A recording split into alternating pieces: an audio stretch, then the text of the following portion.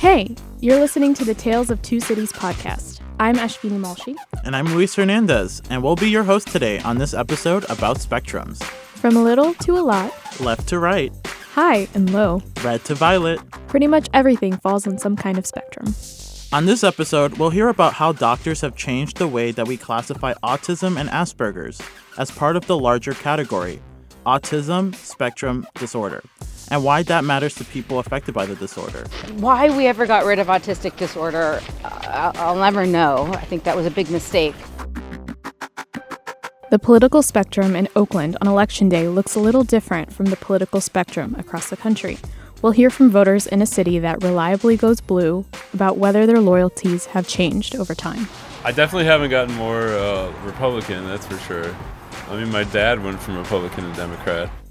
We'll learn about a school in Richmond that helps students who recently arrived in the United States with a wide spectrum of English-speaking abilities navigate the culture here. The students are going to do something I've never done with them before, which is figure out how to rescue Day of the Dead from Halloween.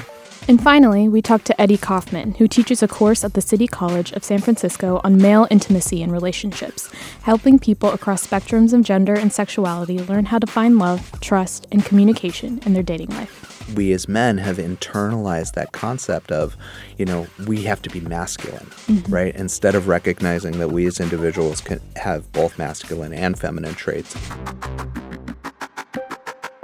When international students arrive in our local public schools, they bring a spectrum of experience with the English language. Administrators at Richmond High School knew they wanted to do a better job for these English language learners.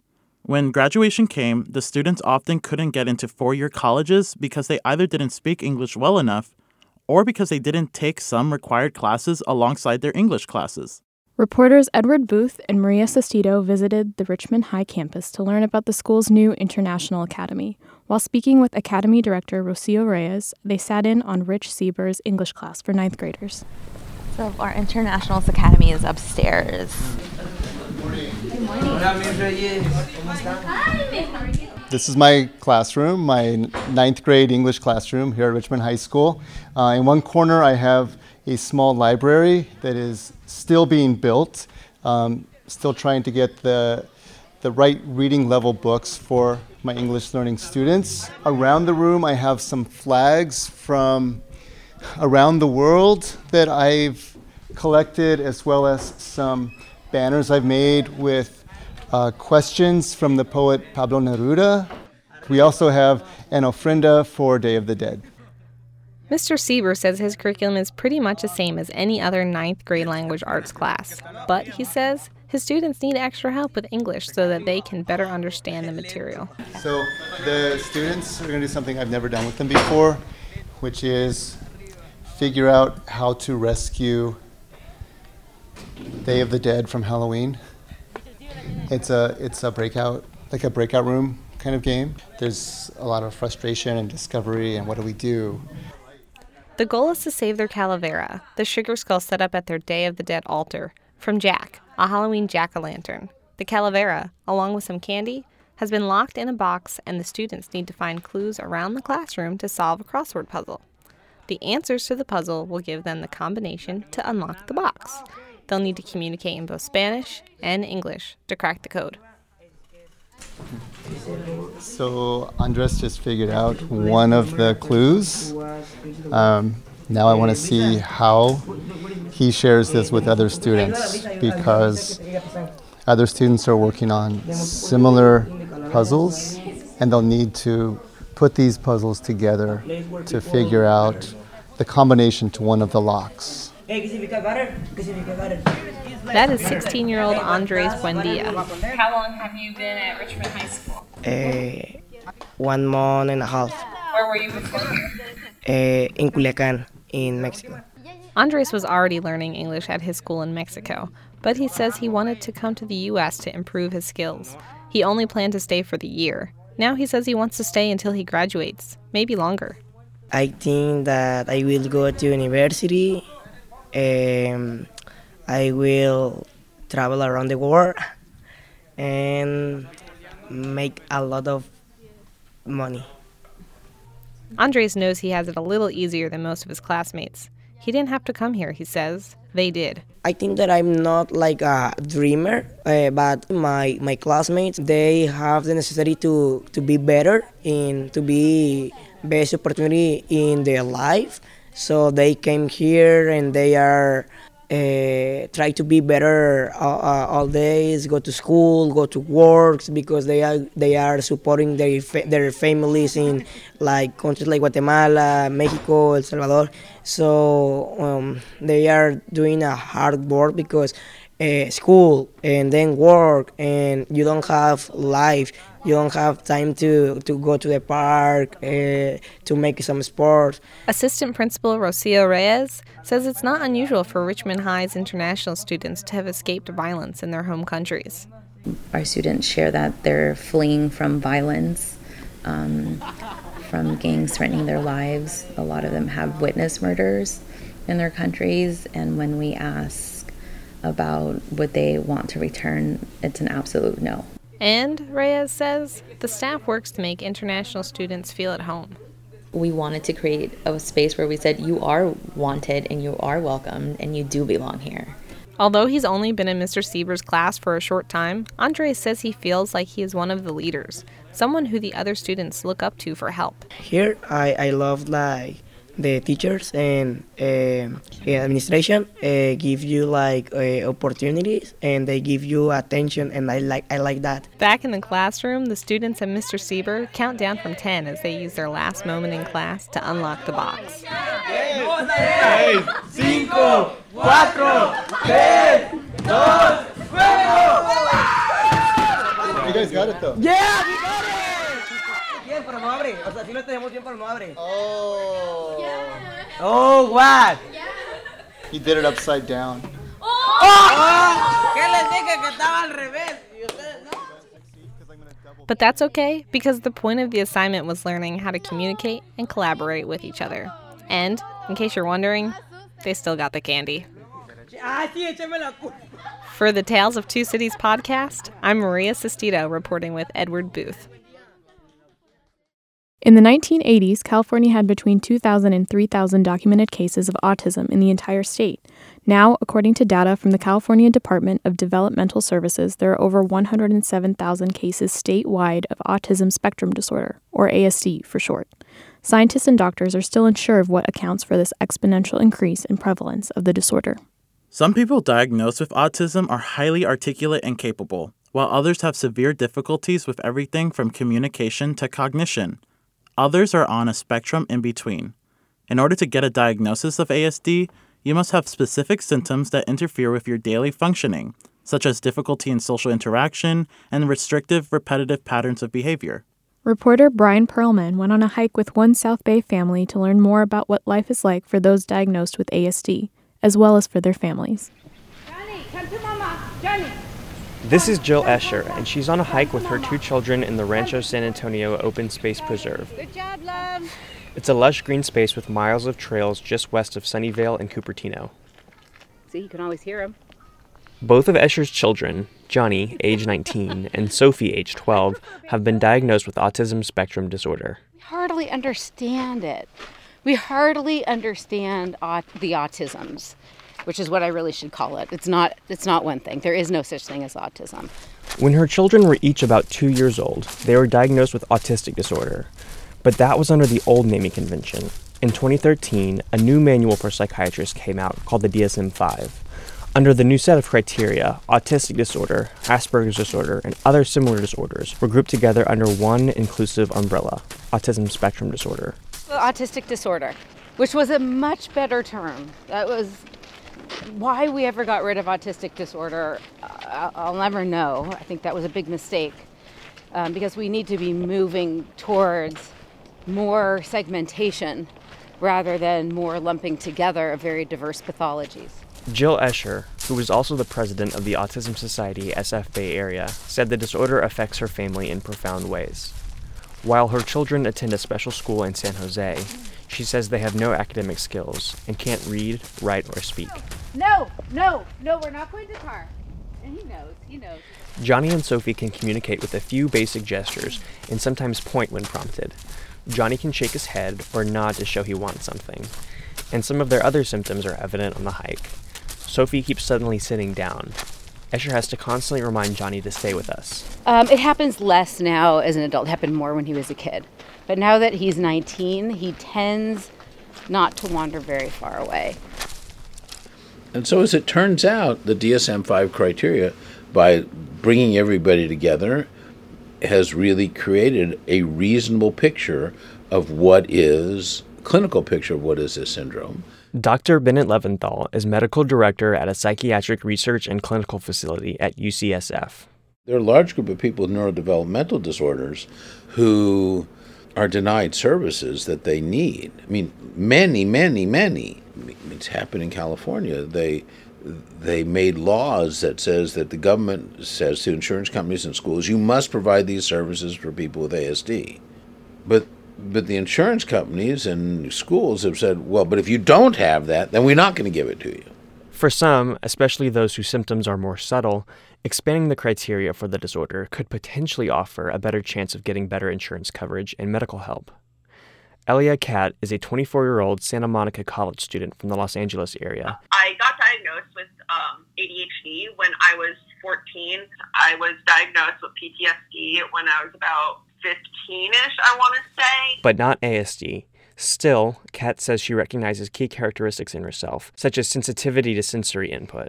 I know I am autistic, no questions, but I don't have the official diagnosis because it's expensive and hard to find someone that's not a pediatrician. Kat's challenges are quite different from those of Jill Escher's children. She's a high-functioning adult, but she says she still has trouble with things like keeping a job or being overwhelmed by sounds.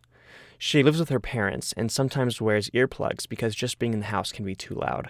She thinks getting a diagnosis of ASD would be helpful because then her insurance might cover services like occupational therapy or therapy to help with her sensory processing. And it sucks. I'm kind of at a loss for what to do. I feel like I really need that validation that I am, even though I know I am. There you go, buddy. Jill Escher says access to services is a problem for some families, but it's a special problem for parents with older children because they're getting older too. Because the parents are aging. The parents are older, so it's not only the issue about the paucity of services and funding, but you have parents that every year, right, become more decrepit, older, a little more incapacitated, and then they eventually die, right? So that's the real crisis that we're facing now, and we just don't have the answers.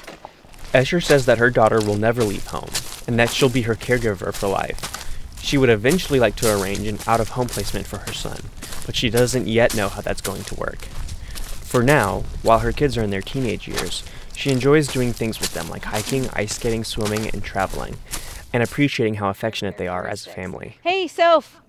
Honey, we're just going to have to put on your shoes. So sorry.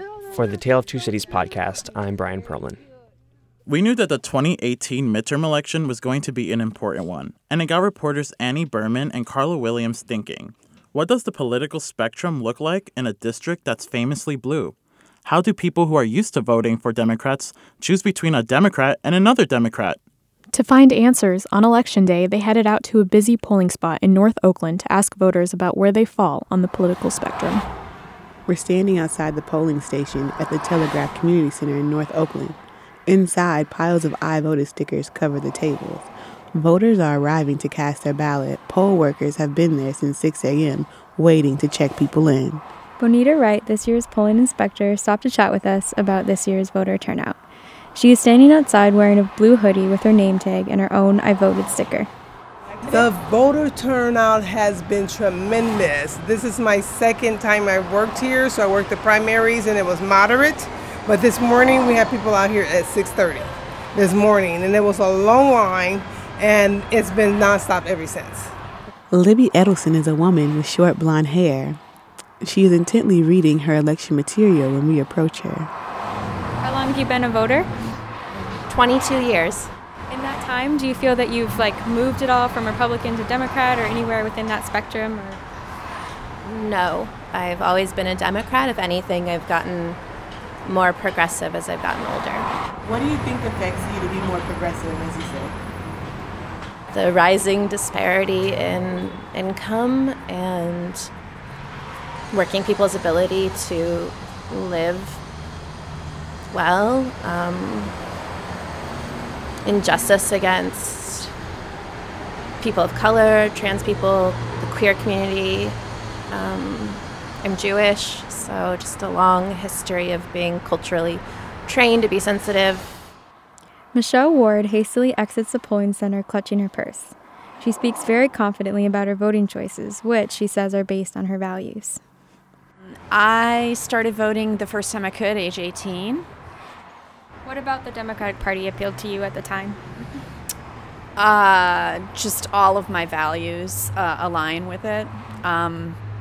I am more of someone who aligns with social programs, and so I found that it aligned with the Democratic Party more than the Republican Party, and I didn't really find alignment in like the Green Party or any of the alternatives.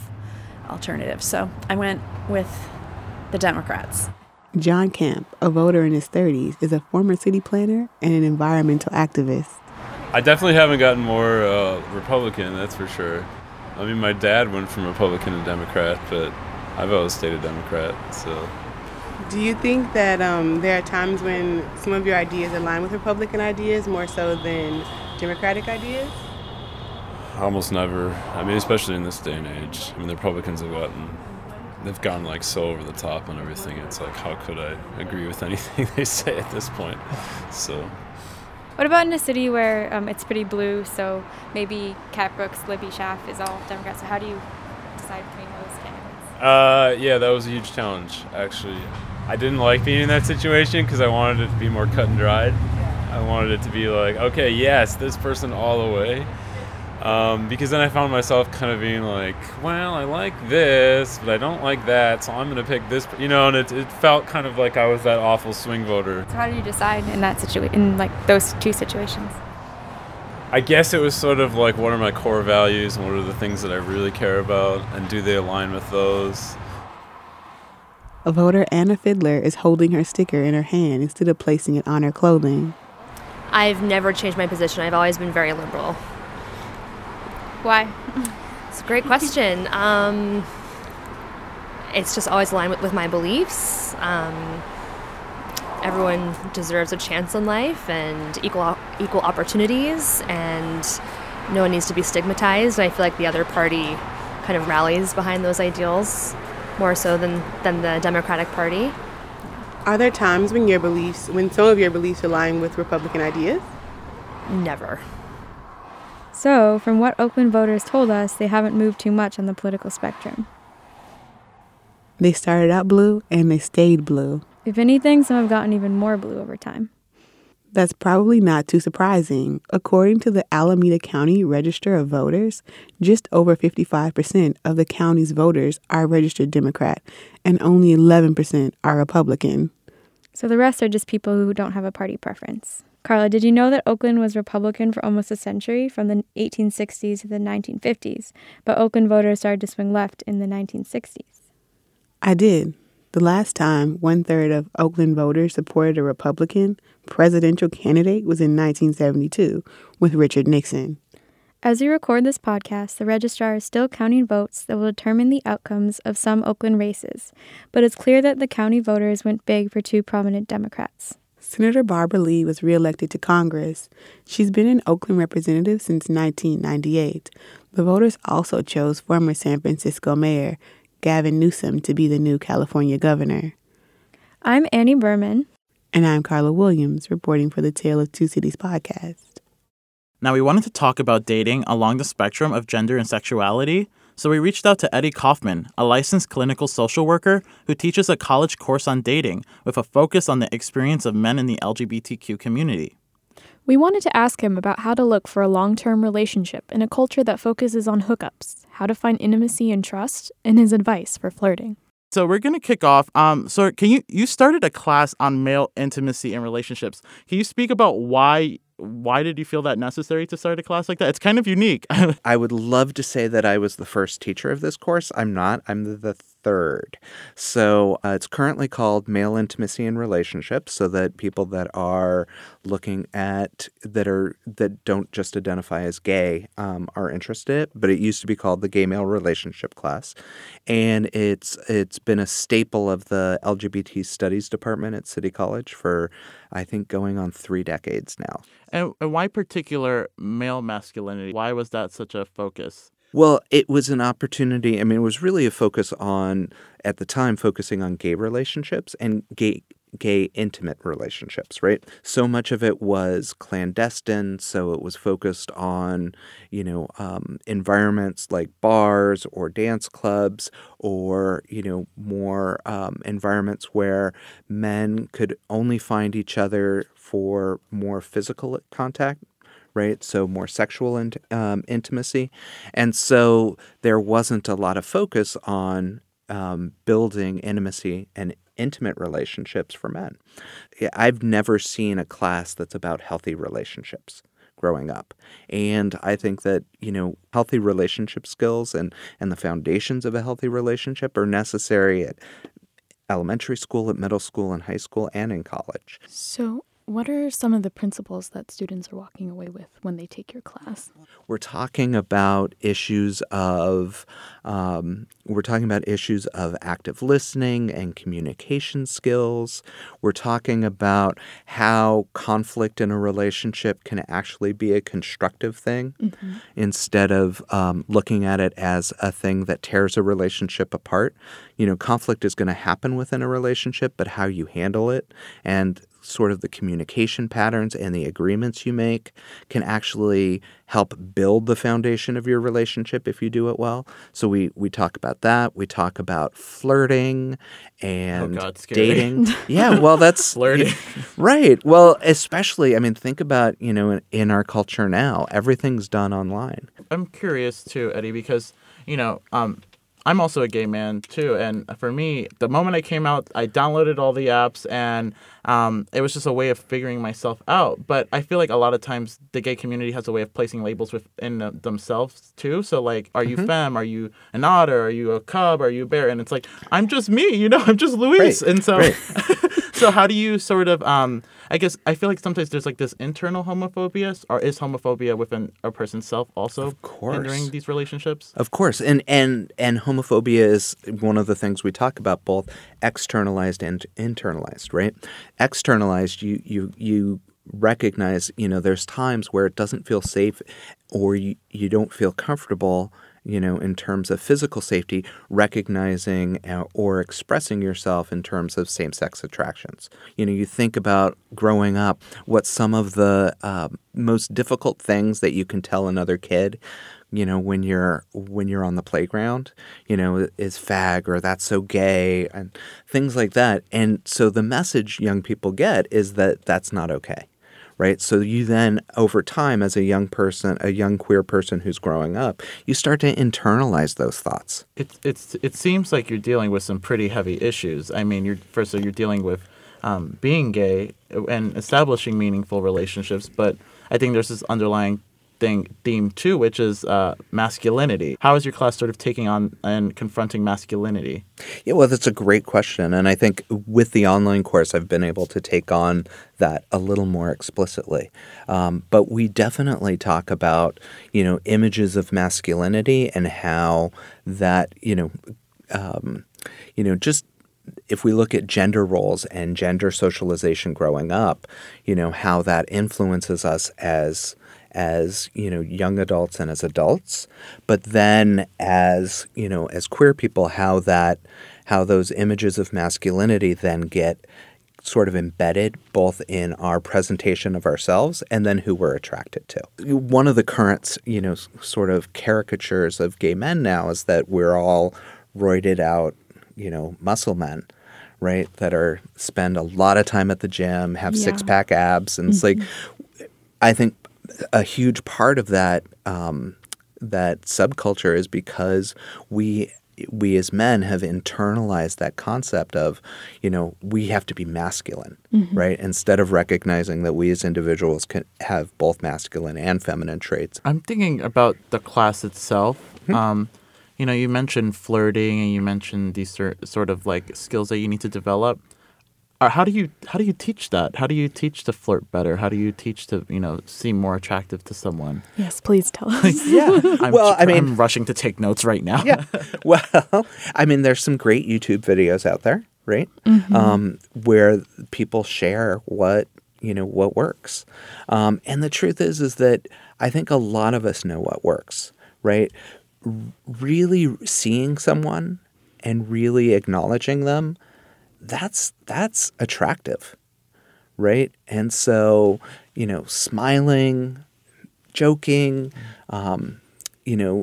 making, like subtle comments, those can be all very attractive things. And, the truth is that many of us know how to do it, and we find it difficult to do it with people we're attracted to. I will say, as a woman and a woman of color, I am wary of flirting with strangers, so I don't attract bad attention, because that's a worry of mine, especially being single and being alone, And I think for a lot of people of color, we feel very vulnerable in those situations. Right. Right. And of course, I'm saying that with, my class is a class for men, right? So we're already dealing with a gender privilege. Yeah. And so I definitely recognize those issues. Yeah. And at the same time, I also think that flirting, if you break it down to it, is just recognizing and making someone feel good. It doesn't have to be sexual in nature. Yeah. Right? So it's, telling someone, oh my God, I really like your hat. Right. Or wow, I really like the way, your outfit, accentuates your figure. Right? It doesn't have to be sexual specifically. Okay. It could be, oh my God, you have amazing eyes. Right? Or, you were so funny when you said that. It can be a number of things that are just positive affirmations. Right. So I kind of lump those all into flirting. Yeah.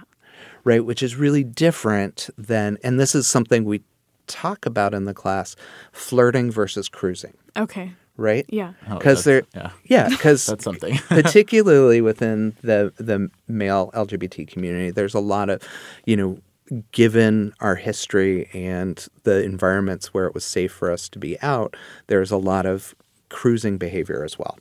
Right? So cruising behavior is really, it's sexually focused.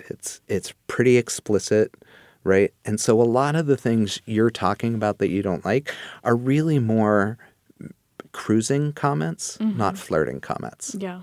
Right? Yeah, because you get a feeling, right? You can tell what's good and what's bad. Right. Yeah. Right. Yeah. And for people that are wanting that want the sexual activity and want that sexual connection, cruising could be great. Yeah. But too many times that in general public, it's non-consensual. Right. So it's, whereas flirting in general is, it's a positive thing. Yeah, for sure. That's good to make that distinction. Yeah. I mean, especially for right now, like the moment that we're living in with the Me Too movement. Absolutely. And so many people coming forward and saying like, I'm uncomfortable, and like what society deems as flirting. Right. It makes me uncomfortable. So I like that distinction that is just positive affirmations. Yeah. Yeah. Well, thank you so much, Eddie, for being here and talking to both of us. It was a pleasure. Yeah, it was awesome. I'm ready to take I've been writing notes furiously. Excellent. On how to get the best relationship possible. Yes, and you've taught me so much. Eddie Kaufman teaches male intimacy and relationships at City College of San Francisco. You can take his class online from anywhere. That's it for Spectrums. How have you moved along the spectrums in your life? You can let us know in the comments of our SoundCloud account, which is at soundcloud.com/richcon-Oak North, or write us on Facebook by looking up our pages for Oakland North and Richmond Confidential. Or you can tweet us at North Oakland Now or RI Confidential. Our producer this week is Mickey Capper. Our music is by Kevin MacLeod. You can hear our podcast at oaklandnorth.net, richmondconfidential.org, and on our SoundCloud. To keep up to date with new episodes of the show, you can subscribe to our podcast on iTunes. I'm Luis Hernandez. And I'm Ashvini Malshi. Thanks for listening to the Tales of Two Cities podcast.